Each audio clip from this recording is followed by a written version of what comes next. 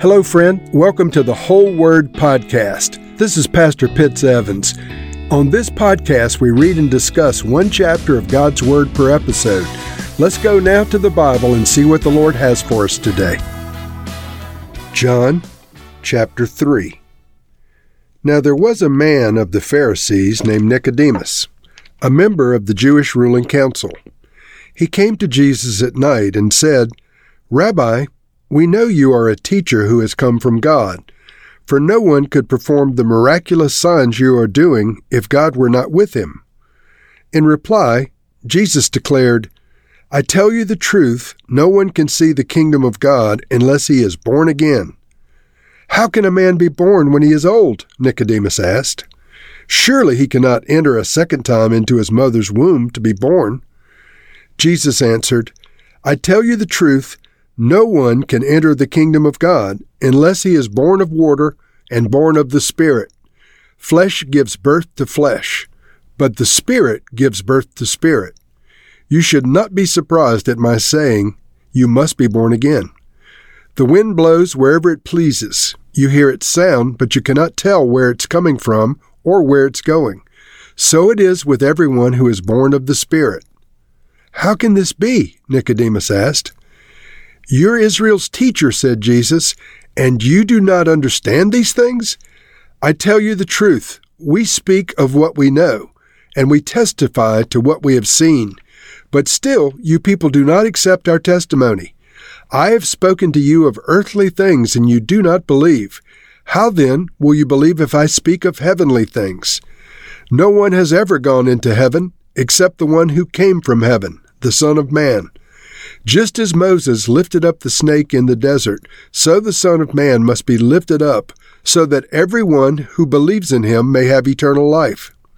For God so loved the world that he gave his one and only Son, that whoever believes in him shall not perish, but have eternal life.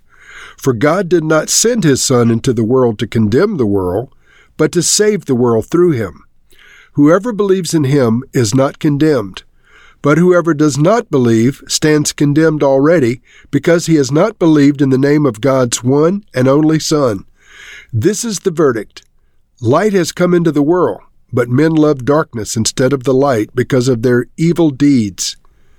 Everyone who does evil hates the light and will not come into the light for fear that his deeds will be exposed. But whoever lives by the truth comes into the light, so that it may be seen plainly that what he has done has been done through God. After this, Jesus and his disciples went out into the Judean countryside, where he spent some time alone with them and baptized. Now John also was baptizing at Aenon near Salim, because there was plenty of water, and people were constantly coming to be baptized. This was before John was put in prison. An argument developed between some of John's disciples and certain Jews over the matter of ceremonial washing. They came to John and said to him, "Rabbi, that man who was with you on the other side of the Jordan, the one you testified about, well, he is baptizing, and everyone is going to him." To this John replied, "A man can receive only what is given to him from heaven. You yourselves can testify that I said, 'I am not the Messiah, but I am sent ahead of him.' The bride belongs to the bridegroom. The friend who attends the bridegroom waits and listens for him, and is full of joy when he hears the bridegroom's voice. That joy is mine, and it is now complete. He must become greater, and I must become less. The one who comes from above is above all things. The one who is from the earth belongs to the earth, and speaks as one who comes from the earth. The one who comes from heaven is above all. He testifies to what he has seen and heard, but no one accepts his testimony. The man who has accepted it certified that God is truthful. For the one whom God has sent speaks the words of God, for God gives the Spirit without limit. The Father loves the Son and has placed everything in his hands. Whoever believes in the Son has eternal life, but whoever rejects the Son will not see life, for God's wrath remains on him." The late evangelist Billy Graham popularized the term, saying, "You must be born again." to be saved and to enter the kingdom of God. But he got it right directly out of the scriptures, and specifically the term born again is found in this chapter we just read. And so there's this exchange. One of the Jewish leaders, a member of the ruling council or the Sanhedrin, came to Jesus because he was curious about Jesus, but he came at night because he was ashamed and didn't want anybody to know he was consulting with Jesus. And he wanted to talk to Jesus about the signs and wonders he was doing and find out if he was a prophet or who he was. And so Jesus moved right from that and said that Nicodemus needed to be born again. And Nicodemus questioned the meaning of this. So John chapter 3, verse 1, "Now there was a Pharisee, a man named Nicodemus, who was a member of the Jewish ruling council," that's the Sanhedrin. "He came to Jesus at night and said, 'Rabbi, we know that you're a teacher who has come from God, for no one could perform the signs you are doing if God were not with him.' And then Jesus replied with a very unexpected response. He said, 'No one can see the kingdom of God unless they're born again.' And this stunned Nicodemus, and he responded, 'How can someone be born when they're old? Surely they cannot enter a second time into their mother's womb to be born.' And then Jesus clarified. He said, 'Very truly, I tell you, no one can enter the kingdom of God unless they're born of water and born of the Holy Spirit.' He said, 'Flesh gives birth to flesh.'" He's talking about natural birth. A natural human being gives a natural birth to a human baby. "But the Holy Spirit gives birth to a spirit." Now, this is the essence of being born again, that the Holy Spirit comes and puts a new spirit within us, the seed of eternity, if you will, the seed of God planted in our hearts when we receive Christ and become spirit-born of Jesus Christ. He goes on in verse 7 to say, "You should not be surprised at my saying you must be born again, because the wind blows wherever it pleases. You hear its sound, but you cannot tell where it's coming from or where it's going. So it is with everyone who is born of the Spirit." So he's saying that those who are born again must receive the new birth in Christ through the person of the Holy Spirit. That you're born a natural birth, flesh gives birth to flesh, but the Holy Spirit gives birth to our spirit man. And this is what Jesus refers to as being born again. And once born again, we're led by the Holy Spirit. He leads us one way and another, just as the wind blows one way and another, and you can't tell what the cause and effect is. So it is with the spirit of man that's been born again. The Holy Spirit is guiding everyone who has been born of the Spirit. And so Jesus continues in verse 14, he says, "Just as Moses lifted up the snake in the wilderness, so the Son of Man must be lifted up, so that everyone who believes in him may have eternal life." Now he's talking about the crucifixion. In the wilderness, Moses lifted up a snake that when the people looked to the snake on the stick that he extended, the snake bites that were killing them stopped having any effect on them. And the New Testament testifies that this was a symbol that spoke prophetically of Jesus.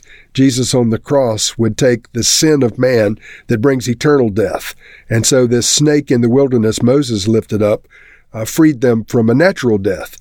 But the Son of Man, Jesus, must be lifted up on the cross so that mankind can have eternal life, not just extend their natural human life and guard against snakebite, but have eternal life. And then he goes on to say why. Why does God go to all this trouble? Verse 16, probably the most famous verse in the New Testament. "For God so loved the world that he gave his one and only Son, that whoever believes in him shall not perish, but have eternal life."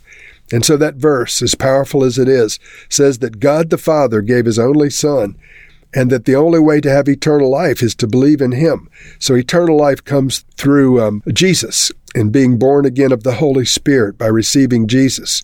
Verse 17, "For God did not send his Son into the world to condemn the world, but to save the world through him."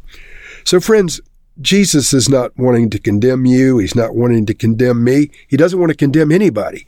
He came into the world and lived a sinless life and gave his life as a sacrifice, raised up on a cross, so that everyone could be born again of the Holy Spirit. John 3:3, Jesus said, "Except a man be born again, he cannot see the kingdom of God." And so this born again is talking about born of the Spirit, being born with the new nature in Christ, not born with our natural human nature we came into the world with. In verse 7, he says, I tell you the truth, no one can enter the kingdom of God unless they're born of the Spirit. And so you and I, friends, must be born again of the Holy Spirit. In the book of Romans, in chapter 3, verse 23, we read, all have sinned and come short of the glory of God. That means that everybody who's ever lived has sinned and been separated from God. You and I are sinners when we come into the world. We're born a natural birth, and we enter into the realm of human beings with natural desires and likes and perversions in some cases. But these things, whatever the sin issues are in our lives, whether you've ever told one lie or stole one piece of candy or falsified one tax document or looked at a picture of a person with lust in your heart, these things are sins that separate you from God. But there's a remedy for that. Romans 6:23 says, the wages of sin is death. That means because of our sin, we're separated from God and deserve death. But the gift of God is eternal life through Christ Jesus our Lord. And so, friends, today, you and I have the opportunity once again to confess our sins, be free from them. And if you've never been born again, today you can be born again in Christ.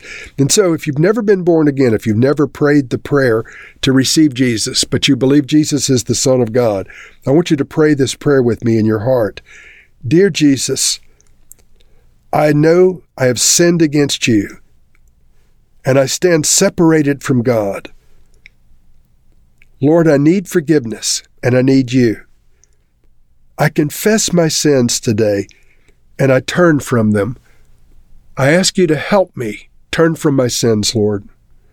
I ask you to come into my life, be my Lord, and be my Savior. I put my trust and my hope in you. And I accept the free gift of salvation found only in Jesus. And in his precious name, in the name of Jesus Christ, I pray. Amen. Friends, if you've prayed that prayer for the first time, we'd love to hear from you. Write me an email and I'd be happy to talk to you.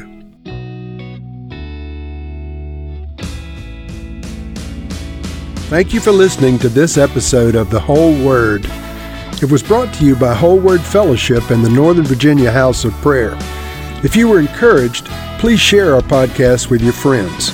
We'd also appreciate it if you'd hit subscribe in your favorite podcast app and take a few moments to write a review.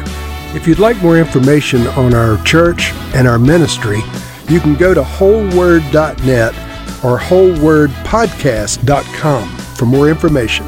Thank you again, and may the Lord Jesus bless you today and always.